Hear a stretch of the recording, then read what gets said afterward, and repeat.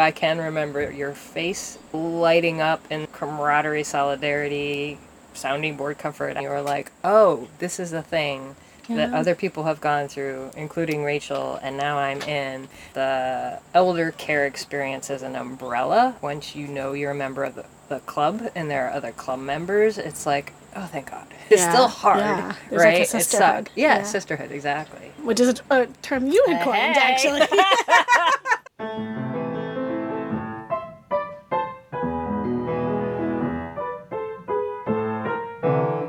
Shit. Can I call it? Do I call it? Hi, Grandma.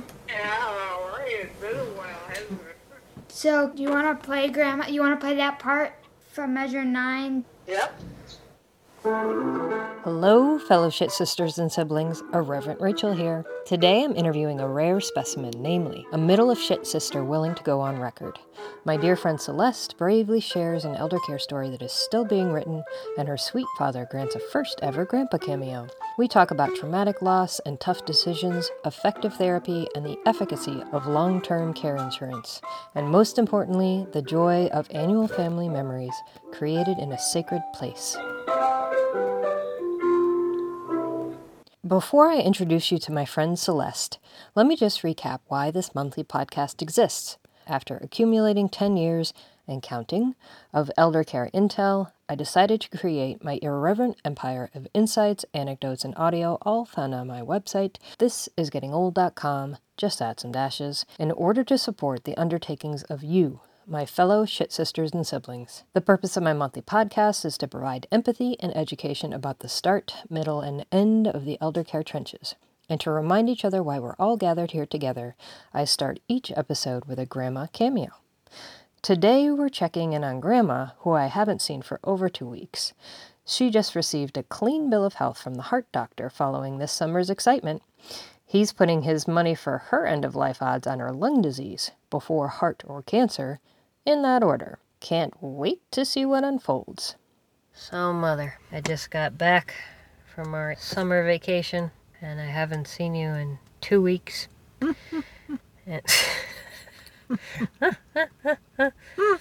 in the time that I have been gone, I have had multiple impromptu conversations with adult children of elders who have reached out to talk about what do you do when your elder needs more help than they have by living in the home that they've been in their whole lives, but they just want to stay in their home.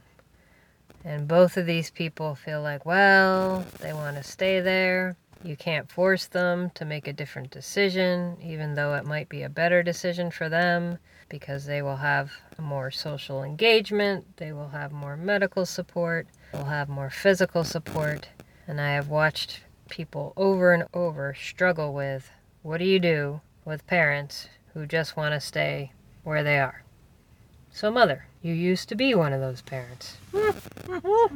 And 8 years ago, your husband was failing of everything and nothing, and he was using you as a human crutch, and your house was falling apart around you, and you guys did not necessarily have the means to stay in the high-tax school district that you raised both your daughters in. So what was your plan about how to take care of the new needs that you had? There wasn't. Say that again. There wasn't. There wasn't a plan.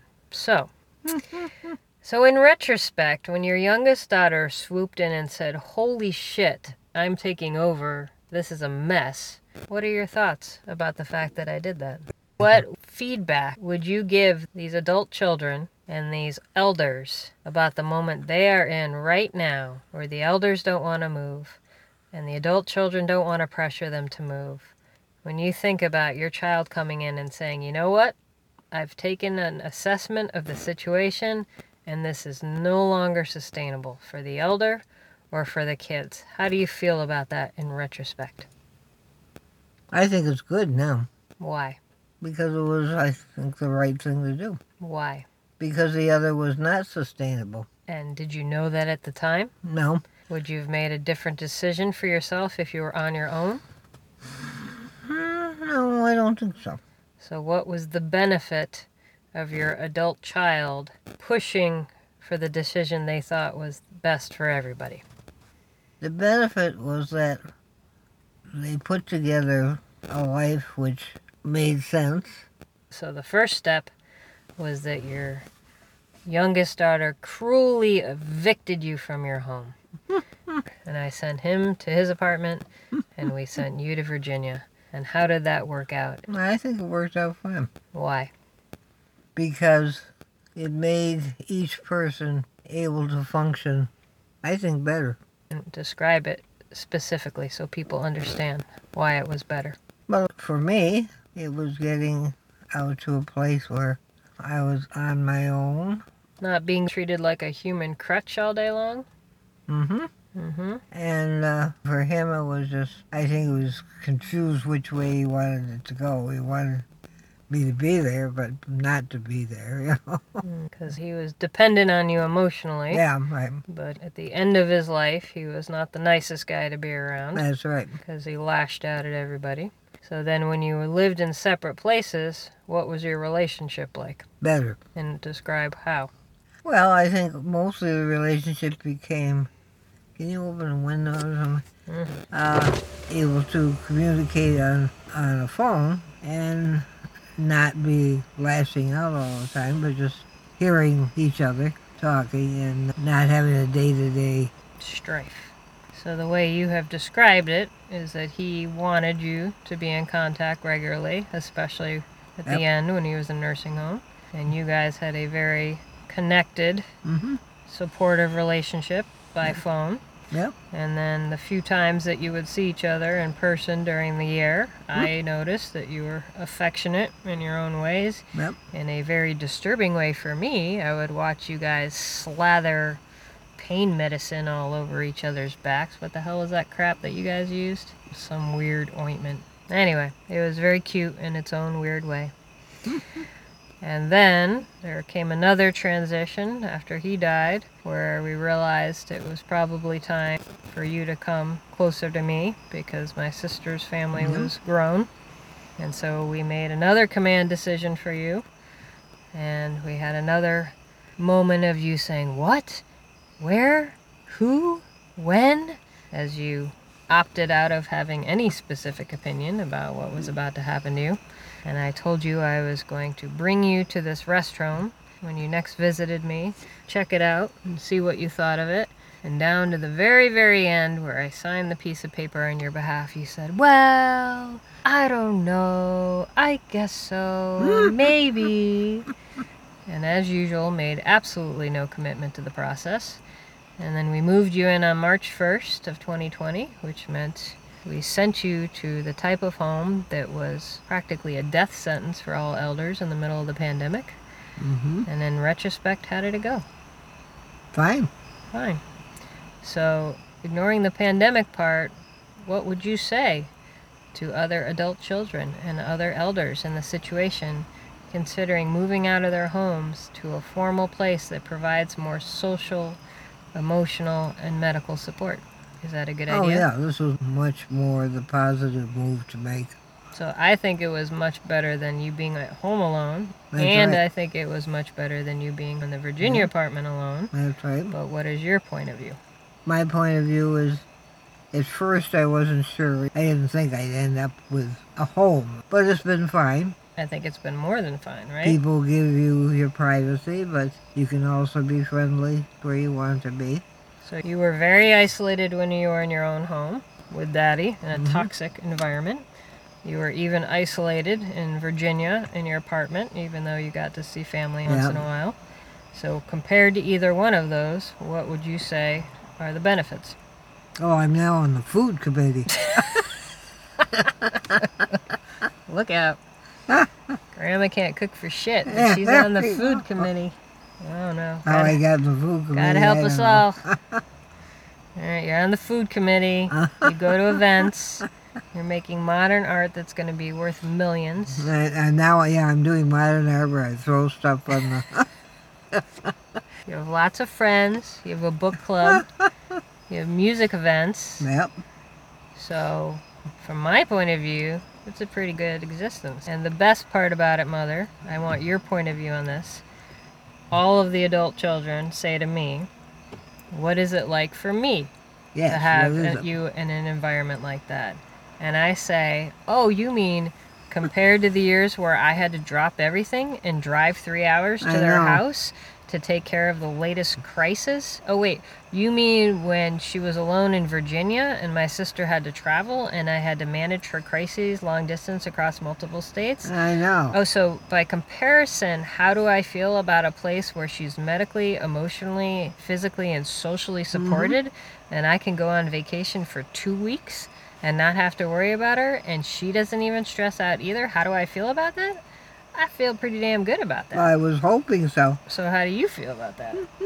Because I thought, with this last vacation of yours, I thought, I can really manage and let Rachel have her vacation. Do you remember every time Becky used to have a vacation, you'd flip out and then you'd call me every single day as if there was no support behind you at all? Yeah, And even though I knew there was support, and technically you knew you were the support, Right. it didn't feel that way to you. yeah. So what's the difference when you compare the two? Well, here, there is support, yeah. And I'd be thinking about how I hope you're doing well. You could have your vacation life and just get away. You could go to the ICU and come back, and I would never even have to know. Yeah. You could drop dead, and they'd send you to the funeral home and bury you, When you and I got wouldn't back, have to they'd deal with say, any of oh, it. by the way. We took care of it for you, right? Yeah, It's right. blissful. So what is your advice to any of these elders? Most of the people I'm talking to, their parents are super attached to their homes. So if you Yeah, if that's you right. were talking to those people and you could give them any comfort or advice, Yeah. what would you say to them if their adult children truly feel like it's the right thing for the Yeah. entire family for them to go into a more supported environment? Yeah. What would be your Well, I advice would to them? strongly support it and tell them so. I was thinking about that for this weekend when the hurricanes hits. How is it going to be? I feel there is support here. Hmm. And there are people who are helping with all these things. Because it's their job, and if you find a That's good right, exactly. if you find a good home, it's not just their job, Yep. it's their vocation. And my favorite part about coming to your home is every time I see the staff talking to the residents, they're not condescending to them, and they're not talking to them as if they're in charge and the residents are a problem. Yeah. They're talking to them like they're their friends. Yeah. And you guys have happy hour, and you're basically Now we did again yesterday. you're like one big family, and I think you have gotten more support here, quite frankly, than you've ever gotten from your own immediate family. All right, any last words of wisdom? No, I think this is a wise thing to do. And sometimes I think, oh, I'll get the hell up. But then I think, no, there's a lot of support here. Did you just say, oh, I'm going to get the hell out? Is that what you just said? You're going to bust out of your rest home? What are you talking about? Because I can't run out and get in the car. Or, Would you like to tell our listening audience the last thing you did before we took away your car keys? What happened when you tried to pass that bus? And there was a bus, and then there was some orange cones, and there was a lane too narrow to go by, but what did you do, Mom? Did you decide that you were going to go by anyway? yeah, Did you sideswipe the entire length of a city bus? I had to. Yeah, most people would have just stopped. I tried to stop. Uh-huh, I had no way to get out because I couldn't turn uh-huh. because it was a one-way street. Yep. And I was absolutely trapped there. Mm-hmm. So should have stopped the car, but then I thought there were people behind me. And you panicked. Is this like the time when you were going 70 miles an hour bringing me to college tours in Vermont, and you tried to pass a semi-truck going up a hill, Up the hill. and then you panicked, and you didn't press the brakes? What did you do, Mother? What did I do? You threw it in reverse. So yeah, so you're going to bust out of your rest home, jump into a car? Yeah, that's going to go well, I'm sure. It's like a gotta get Thelma back. and Louise story over here. And now it's time to return to our regularly scheduled broadcasting. So Celeste, it's 2021 summer. We are sitting in our beautiful Chillmark spot where we met, and I'll say more about that. We've got the view of the ocean. We've got the catbirds complaining behind us. Every once in a while we have a landscape truck, of which there are many, rumbling past. And then sometimes the planes, I assume they're going back and forth to Logan, going overhead. And if people listen closely in the background, we have the sound of the, well, we have a panting Frenchie, and we have a sound of the waves. So this is the idyllic setting for us rather than being in a soundproof closet. So tell me about the history of your time on the island at the spot and your parents, and that'll just set the backstory of how we came to know each other. Sure. So Chillmark has always been a really special place for my family. It's where we've been coming close to 50 years. And my parents knew the family that owned the cabin that you're staying in. And they were talking to the patriarch of the family at one point, and he said, "Oh, there's a little shack next door." There's a fishing, right? Wasn't there a, Yeah, like, hunting shack. Yeah. People didn't actually use it in the summer. It was used in the fall, in duck hunting season.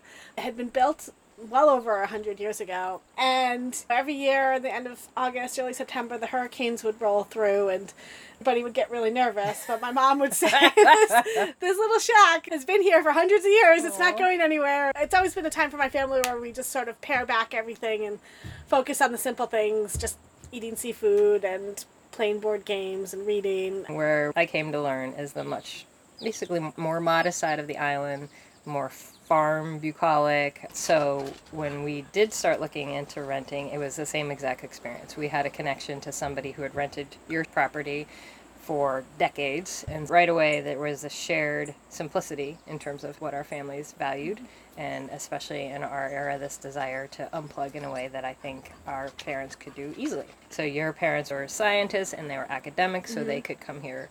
Was it for the entire summer? When I was growing up, we came for about 2 weeks, but then eventually expanded. And yeah, it was nice because my mom was a professor of astronomy, so she was pretty busy during the year. But August was the 1 month that she just unwound and totally recharged for the upcoming year. Starting in January, she would give me updates about the vineyard.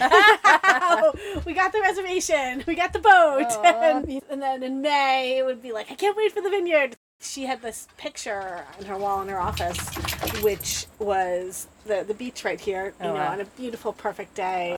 So it was around 2018 that we had a chance to talk to each other more regularly, and so our family started making a point of like going to the beach together. And somewhere along the way, there was this speed dating conversation where we realized how much we had in common with elder care stuff and the age and stage that we were in. And from that point forward, even though, ironically, you live literally in the next town over during the year, and we would technically have opportunity to connect with the pace of life with two working parents on both sides, like, that never happens. A river divides. So it's become this annual event where we connect and in between text each other. The early ones around 2018 were like, hey, can you help pick up this or that? And then about a month or two into it, it was like, how's your mom? How's your dad? And we went deep into all the elder care stuff. So could you tell people a little bit about the arc from when I first met you and we were talking about your mom and her dementia all the way to current moment? I remember talking to you, and I think that I knew that life was getting harder. And before that, I had been so wrapped up in the joy of my family life and everyday things. I was aware that things were harder, but I wasn't really aware that it was a thing. You had just been through a lot of hard times yourself. I can remember your face lighting up in camaraderie, solidarity, sounding board comfort. You were like, oh, this is a thing that other people have gone through, including Rachel, and now I'm in. The elder care experience as an umbrella. Once you know you're a member of the club and there are other club members, it's like, oh, thank God. It's still hard, right? Like a sisterhood. Sisterhood, exactly. Which is a term you had coined, actually. I remember those early moments for you are about, I think I need to have conversations with my sibling, with my parents, around my mother's dementia. Can you describe what was coming up for you at the time? Yeah, she was slowly having dementia. And in fact, I noticed it for the first time out here in Martha's Vineyard because we spent so much time together. I was like, why does it take her 3 hours to make pancakes? Oh, wow. This is a woman that has a PhD in physics, and she was going gangbusters for so long. She retired when she was 83 and was still running road races out here. And how old was she at the point that we're talking about? Yeah, I would say right around 85, there was a sharp decline. Okay. And it's kind of normal for people with cognitive superpowers that they can hide it for a while. Yes, that's what happened with my uncle. When I tell people, and then he died quickly of Alzheimer's, everybody says, that doesn't happen. And I said, it's because he was hiding it. We realized in retrospect for years. Yeah, so I remember taking her to a neurologist and being like, you have to get her checked out. And, the neurologist has all these tests and asks her all these questions, and she scores 100. One of them is, if I told you I could fly a helicopter to the moon, what would you say? And she dove right into the physics of why a helicopter will not work on the moon. And so he's telling me, like, your mom scored 100 on this test, and I'm looking at it, and I'm like, yes, but this morning she forgot to put the brake on the car, and the car smashed into our neighbor's house. Oh, so, my like, God. somebody that knows her quite well, Yeah. this is not how she used to be. And so I eventually convinced him, but somehow she got in her head that she had Parkinson's, and so that's what she told people she had. So, and I remember giving her the literature on dementia, and she took it, went into the bedroom, and came out and said, I have Parkinson's. So the moment you're describing, I remember you conferring with me and saying, I really need to bring her on this journey. I've printed out all this information. I'm going to give it to her.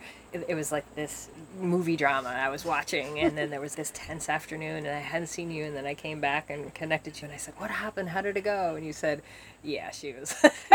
She was like, nope, I don't have it. I have Parkinson's. That's my deal. Yeah. And you know what? It's not like there's a drug for Alzheimer's that works. Mm-hmm. So who wants to diagnose themselves with it, therefore? Right, exactly. Is it the end of the world that she denied it? Maybe not. Maybe it's okay. It's a healthy coping mechanism. Yes, exactly.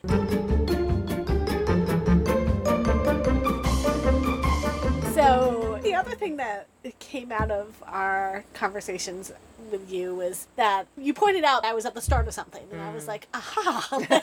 That's what this awful feeling is. Yes, right. And maybe I should be a little bit more proactive. And of course, the question is, well, how do you be proactive? Right. It is the sort of this scramble where you're trying to organize as much as you can to something that you really can't predict. But one thing that we did talk about was doing an end-of-life conversation, which is something we did out here. Oh, I forgot about that. Yeah. That was super cool. Could you describe what you did? We were talking about life with the family is always kind of chaotic, and I think we started it at the house, but then we continued the conversation in the car. It was the 5 questions, and it was about what sort of treatment do you want, and was there anything you want your family to know? At the time, I did not get much out of it, but my mom did say that she didn't want to be uncomfortable. So, jumping ahead, she did die dramatically and unexpectedly, and it was comforting to then go back and look at that conversation and be like, oh, she didn't have to be uncomfortable. I get a lot of chills talking with you, Celeste, because we've been through so many pointed moments.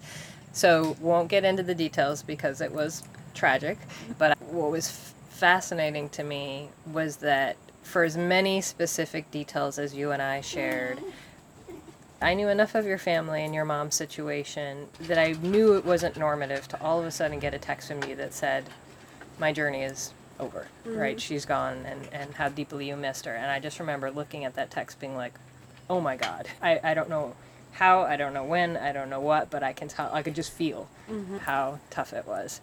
That was last summer, a year ago. What would you want other people to know about what you and your dad went through with her actual moment of loss, and since then that has been helpful for both of you?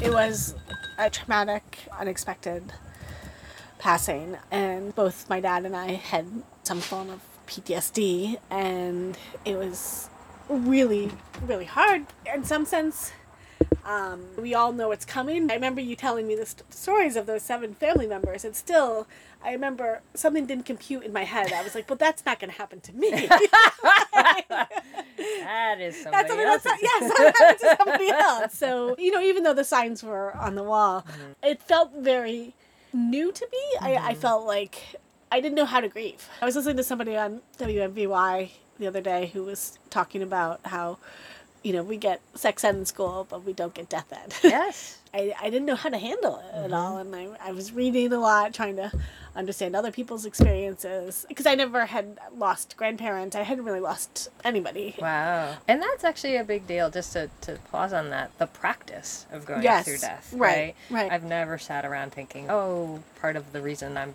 comfortable with this topic is because of past practice. But now that I think about it, I was actually in my dad's mom's deathbed when she was dying of cancer. And then the other related moment was my mom's mom actually was recovering from, I guess it was probably a mini stroke. And she was at her house and she seemed to be on the mend. And she was walking across the living room and I was about 13 and she had a heart attack in my arms. Yeah, and I just remember looking down at her and being like, oh my God, her dentures are flopping around in her mouth. This is not pleasant. And she didn't die on the spot, but she went to the hospital and then died. But again, maybe it's part temperament, but I just didn't experience it as traumatic. And I was lucky that both of them were older. There's something innate about this is going to happen eventually to all of us. It wasn't this tragic, taken too soon moment.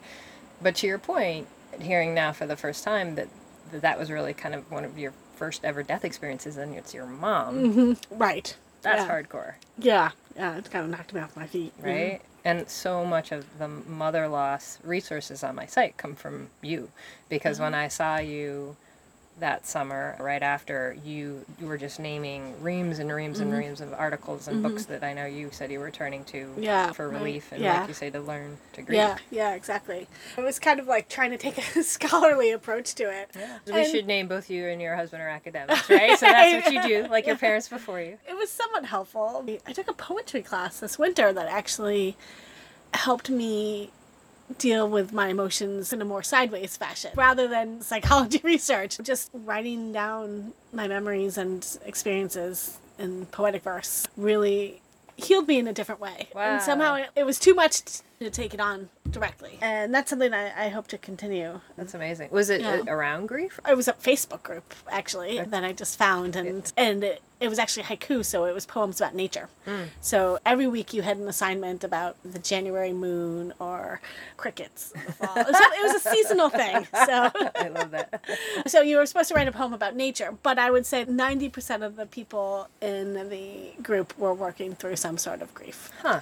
Like a lot of the ones in the spring were snowdrops and crocuses, and people would talk about going to their grandmother's garden and how they would still come up. That's powerful. Yeah.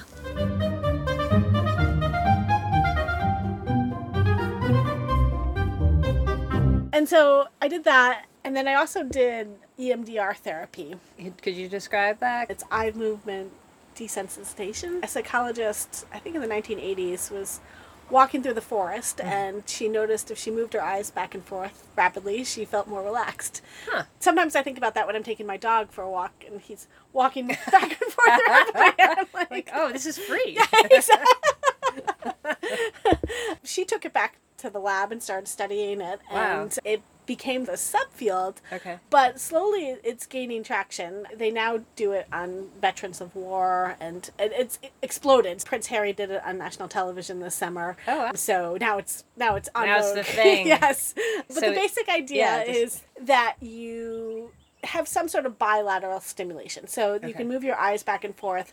I did it on Zoom, and I tapped each shoulder. My dad did it as well. And so that was the other thing, is I noticed my dad had a huge improvement when he did it. When my mom died, we were out here in the vineyard just afterwards, and he couldn't, really do much. For folks to know, he was present when she died. Exactly. Was the trauma for him. Yeah. And basically, a lot of it is resource building. So you tap, your shoulders, he would do his elbows, and you imagine some positive memories. I asked him what he was thinking about. He said, our family walking on the beach together. But it was amazing. In August, I would say he was not functional, needed to be taken care of. And I remember visiting him in September, and he was walking around the house, cooked me dinner, dancing around by himself. And so after doing resource building, where you're strengthening those positive memories, you go to the hardest possible moment. And re-experience it. And then once you've done that, you go back there again with resources. You're like Harry Potter, and you get to go back with your cloak and redo stuff. You know what I'm reading now. Yeah. But that's exactly what it is. So in the beginning, it was like, imagine sort of a circle of people that love you, that are supportive of you. And then you go back and you revisit those memories, now surrounded by all that support. So I would say it's really decreased the anxiety and stress. One of the things that surprised me about grief, because I had no experience with it, is it was so much anxiety. I thought it would be sadness, but for me it was anxiety, like not being able to breathe, that feeling when you're a little kid and you're in the supermarket and you're looking for your mom and you can't find her, right? Like that sort of anxious feeling. And so imagine being on that state of alert for all the time, right? Yeah. Wow. So I think what this has done is been able to lower that anxiety for me. And then a lot of it is going back and comforting the person that was traumatized. That memory I have of yourself. that. Yes. Thank you. I'm right there with you in the emotions of it. And I have to say that I always have to be honest with myself that in part temperament, but in part because of some of the ambivalent relationships I had with the parents who passed. There's only the parent figures in my life that I lost that I can relate to that level of loss and grief. My dad, good person, dare I say, quoting one of my favorite 80s John Cusack movies, better off dead. Like, he was just suffering, cognitively and otherwise, and he caused a lot of suffering with his behaviors. The two people for whom I have these feelings that you're describing was the parent figures, because they got lucky. They could be the extras that didn't have to raise me, and I could put them on a pedestal, which they didn't necessarily deserve, and I know made my parents sad sometimes by comparison, but they were always there for me. They were a source of support in many different ways. And so I remember deeply feeling and having to go through it twice, like having to be there for him, having my own loss when she died, but having to immediately almost turn it off to be there for him. Right? And then when he went, just this sense of, to your point, anxiety. I can't pick up the phone and they're not there. So I really appreciate you saying it that way. Yeah, and I feel like you feel like a piece of you has been like ripped out of you, right? And I think that that's what this therapy has done, is to be like, no, it's still there. You know, like all those positive memories are still there, and it's sort of like unearthing that. It's not lost. It's not just lost. Integration. Yes. Right? Yeah. Thank you. I hadn't ever had reason to explore that therapy, so I'm glad that people get to hear about it. I want to continue doing it. I think that like the effect sort of fades over time. I think it's helpful for me to do maintenance.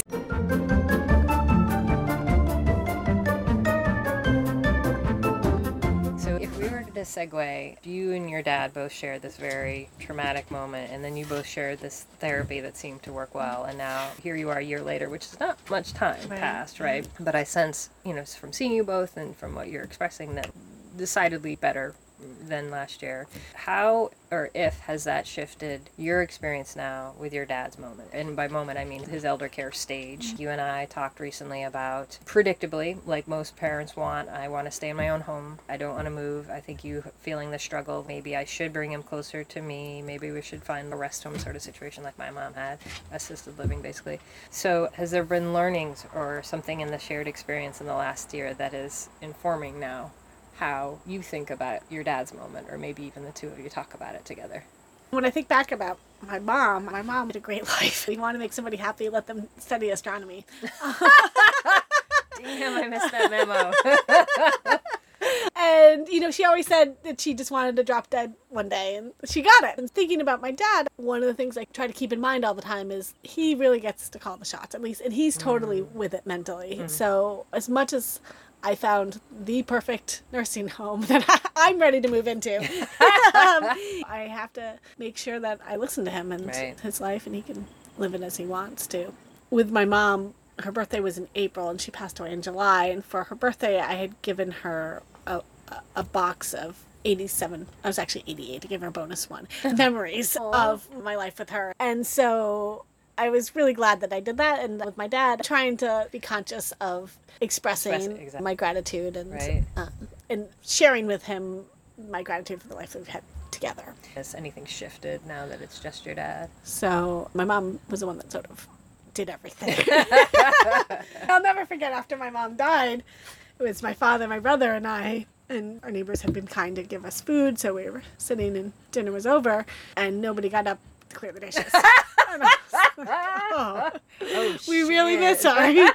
Like, she was the engine that kept everything together. Right. But yeah, so I would say my dad and I have always been very Yeah. close. So it's very useful for people to understand the pragmatic aspects of choice, including if you have means or you don't have means. So in your dad's situation, the last time you and I talked, there was definitely the sense of most adult kids start to be like, okay, I'm in charge now. I need to make the decisions. I was flipping you resources like, what about this place? What about this place? And it feels super easy and logical that you can just look at all the choices, decide the best one. I was like, put your dad's name on all the waiting lists and then like call it done. And then to your point, your dad is a completely sentient, independent guy who's presumably not going to be like, sure, just pull the U-Haul up to the house and let's go. So tell me about what happened between when you and I were just having those passing conversations to now. I think you said, does he have 24-hour care? Yeah. And if you don't mind describing how much of that is the function of having the means, like monetary means, either himself or you, to put that in place versus how much is it maybe you found resources that assist in the community that assist for something like that. So he was living independently until about June this year, and then we decided to go on a family vacation to Washington State, and my phone had exploded, and... So you're sitting in Washington, right? Yeah, Off the plane in, yes. Sitting on the tarmac, pick up my phone, and I'm like, oh no. Right. And luckily he's had this wonderful community of neighbors, and they were all calling saying they were so concerned about him. So it turned out to be sepsis to like a bile duct stone, and so he was in the hospital. So they were calling because was there a precipitating moment? Yeah. Okay.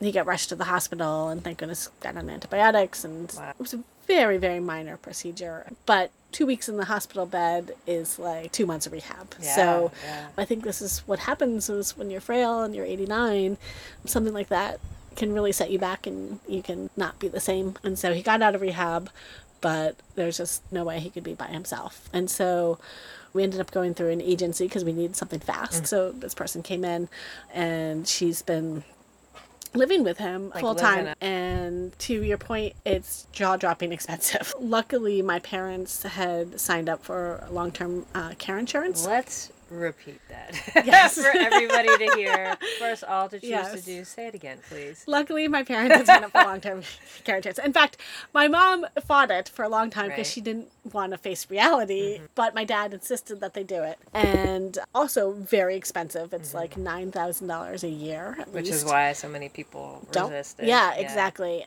So the agency is about $300 a day, and his insurance covers about $200. Okay.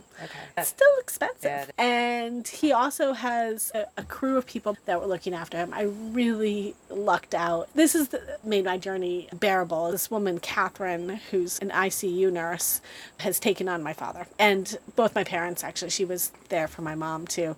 So she has a preventative care practice. And then she just has taken on She's almost like his primary. She is. Okay. So it's in charge of all his medical stuff, but, also, like, fortunately for us, runs a lot of the errands. So, like, she went and got one of those ejector chairs, so when he came home from rehab, he could get out of the chair.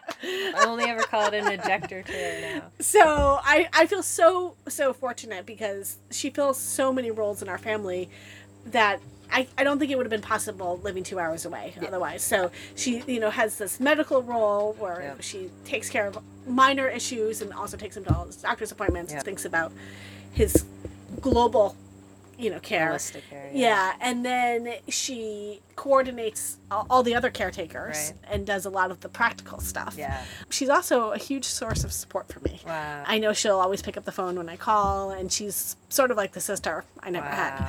And I'm so grateful for that she knows my parents. It really feels like she's in the trenches with me. Everything that you're describing is everything I had to on behalf myself while working full time and raising a kid. So for people to understand, if they're like, I want a Catherine too, is she a named resource, or is she just happen to be like a family we just happened to luck out. That was one of the things when we were thinking about moving my dad to Boston. I was asking these nursing homes. They're great, but they're more focused on the residential aspect. Exactly. And I was like, who's sort of going to be in charge of his care? Yeah. And they're like, you can get a case manager, but that's a social worker that doesn't have the medical side. And they also have a lot of clients, right?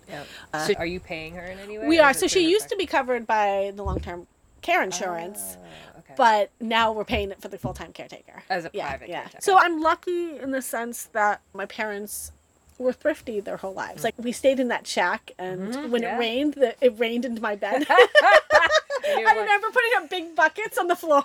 And now 40 years later, you're like, it was worth it. It was Because worth they have it. long-term care insurance.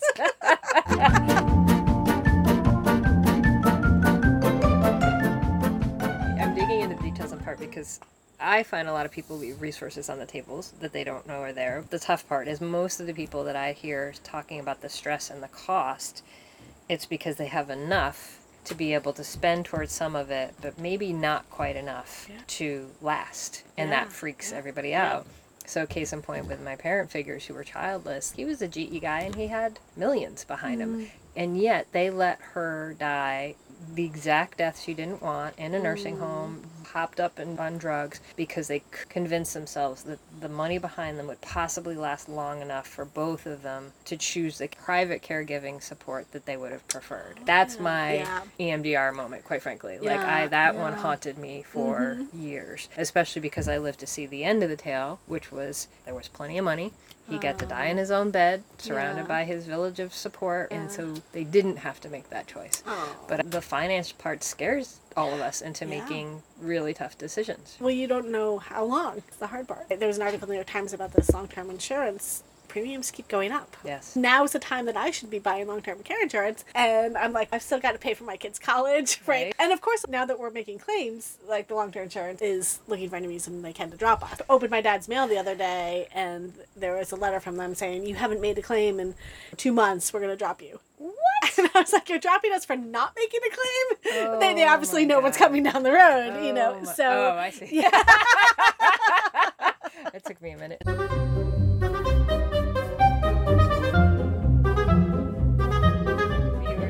For as much as you have the support of amazing resource Catherine, who sounds like a unicorn that maybe not everybody would get to have, that you were remiss in talking about what you just did, which was leave the island to go home, to go to your own doctor's appointment, and then support your child's birthday party with all of her classmates, and then run down to Connecticut to get your dad. Hope that he was in good enough shape, because you all just had randomly hospital stints, to come onto the island, so make an assessment of whether he could come, drive back to the ferry, and our conversation was planned around the fact that you need to be present for him in the morning to get him going.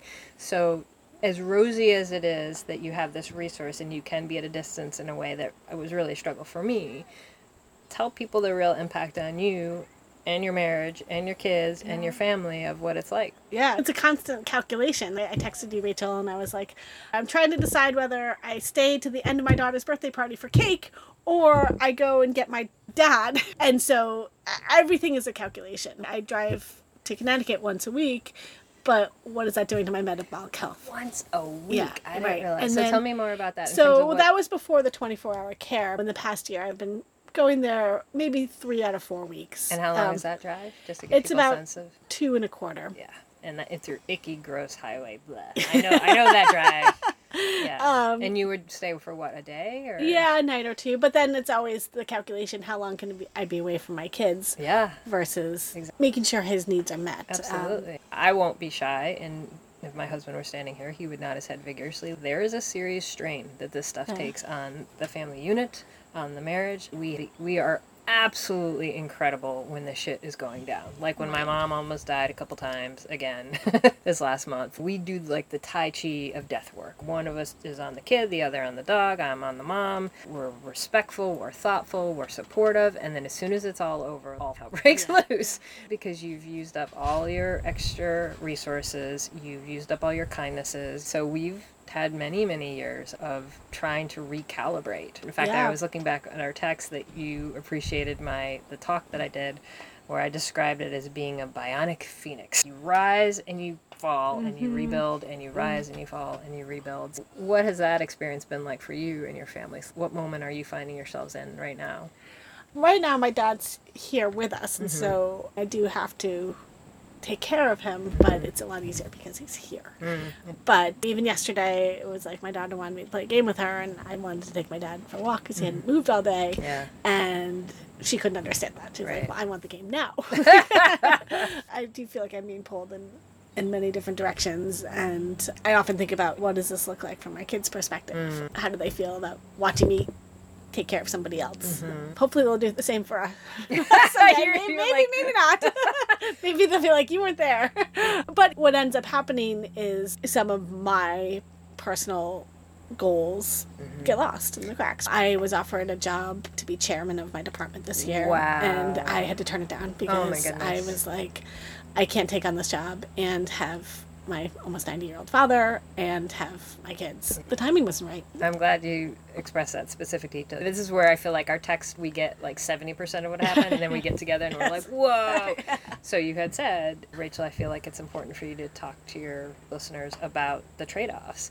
I hadn't realized that it was the chair of your department. That's a really big deal. Yeah, I guess my thought process was there'll be other opportunities in the future. And I appreciate how grounded you are in that perspective. There's only one moment when I realized a steady paying job that I couldn't sort of follow this stuff, my creative interest, because it didn't pay. I was in debt and I knew I'd have to support my parents. And my mom would actively ask me about it. And I would say to her around that time, I was like, yeah, I'm a little bitter. Like, I'm a little pissed off about the trade-off. Yeah. In retrospect, not at all, because I was very, very conscious and careful about not selling my soul, doing the work that was meaningful for me, and making a decision in the way that I can tell you just did, which was, it's a moment in time, it's contextual, it's perspective, and I am in a working environment where you're supposed to aspire hierarchically, and I was just having this thought today. I wouldn't trade my current level and therefore my autonomy and flexibility for anything, because it's what gives me the choice to be with my child or caretake my mom and not feel stretched and be able to make sure my marriage is not on fire. And one of the other things you just made me think about is the ebb and the flow of the child experience and even the partner experience. Undeniably, my husband and son are committed to my mom, adore her, thrilled to have her part of our life in the same way we were having my husband's mom around. Therefore, when I had to come down the stairs a month ago and be like, Grandma's in the hospital, I think this is it, and watch the tears fill up in their eyes and watch them basically, your moment, like, too soon, not ready. And Grandma bounced back, and she came home, and a couple weeks went by, and I was like, okay, now it's time to bring Grandma over. My son was like, and I was like, let's just assess this moment here. 2 weeks ago, I tell you she's about to die, and you were super upset. Have you made any effort to see her? In the meantime, he's like, oh. And it was a really great moment. So to your point, not that I can speak for your kids, but they're kids. They're going to have those present moment, like, I want what I want, or I don't want to have to spend my time visiting Grandma. And yet we have constant dialogue in our family about, at any given moment, in fact, it's a joke with Grandma now. Kiss her goodbye, because she might not make it till the next dinner. So it's a family conversation. But I would say, with deep authority, that my son is the incredible person he is in large part because he had to be present through all these integrated moments. Yeah. And he's never not been around death in an integrated way. He knows both sides of it. It's not been hidden from him. He chose to be at our dog's death when we put him down. And he was often the joy in those moments, right? For other people, as I know your kids are. So, yeah, it's tough as a parent. And you look at their little faces and you're like, in this particular moment, they're not admiring my my commitment to my father. Yeah.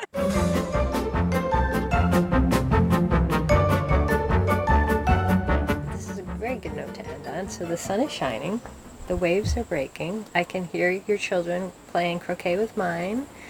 It's a bucolic moment for both of us compared to other years that we've had this around talking about. I just hope as we continue our conversations as we do through the year and come back again next year that things have played out as well as we can wish for them to. You can't predict it, you can't control it.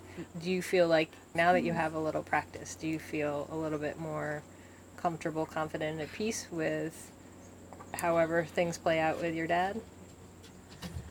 I don't know. I can't remember who said it, but it's like when grief hits you, it's nothing like you expect, right? So it's hard to know how I'll feel. To be continued. To be continued. But thank you for putting these resources together and making me laugh. We'll end on this note, actually. It would be totally remiss if I did not name, the entire reason this thing exists is in very large part because of our friendship and your cheerleading of my work. When I put together some verbatims, when I got my first initial reactions, I think my all-time favorite was from you, and you're like, it's even better than you said it was going to be.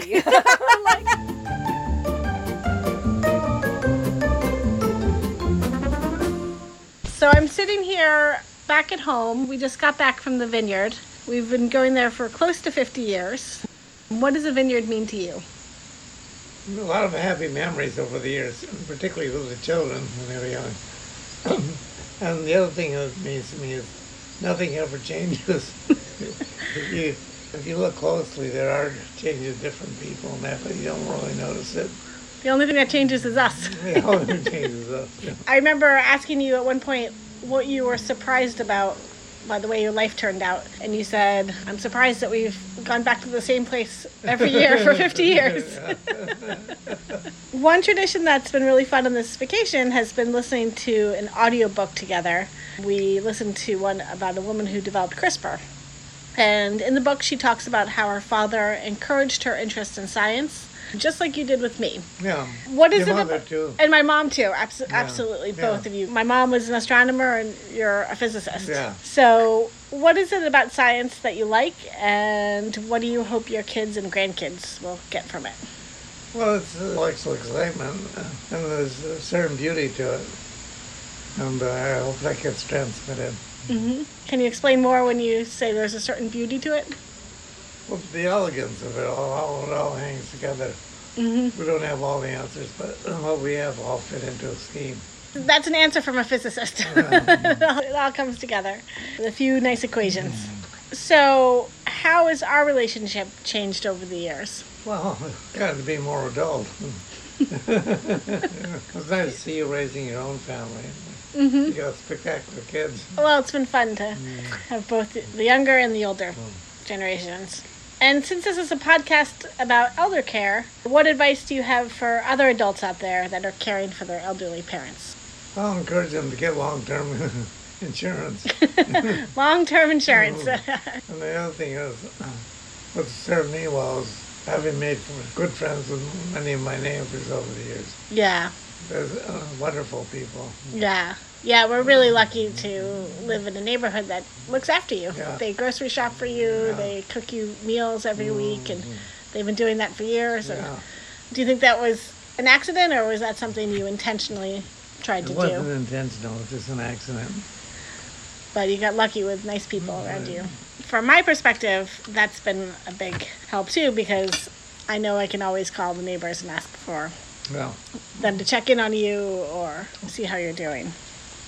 Anything else you want to say? I say, try to exercise as much as possible. I think you discovered that lesson when you were, 88? Yeah. It's never too late, though, to turn over a new leaf. Yeah. My mother was a big exerciser. She ran road races until she was 85. Right. She made a lot of good friends. She made a lot of good friends that way and loved her fellow runners. All right. Well, thank you. Okay. You still going? Your turn. Oh, okay. Let's see. Follow my monthly podcast for free on Spotify, Apple, or wherever you get your irreverent radio. In between, you can find support, education, and hundreds of resources on my website, thisisgettingold.com. Just add some dashes. Sign up for my newsletter to receive my latest insights, anecdotes, audio, and ever-growing list of shit. Performing my theme music is my mom and my son. My audio producer is Michelle Rado of Flying Pig Audio, and I am Irreverent Rachel, leaving you with some classic island outtakes. Now, go embrace your own irreverence.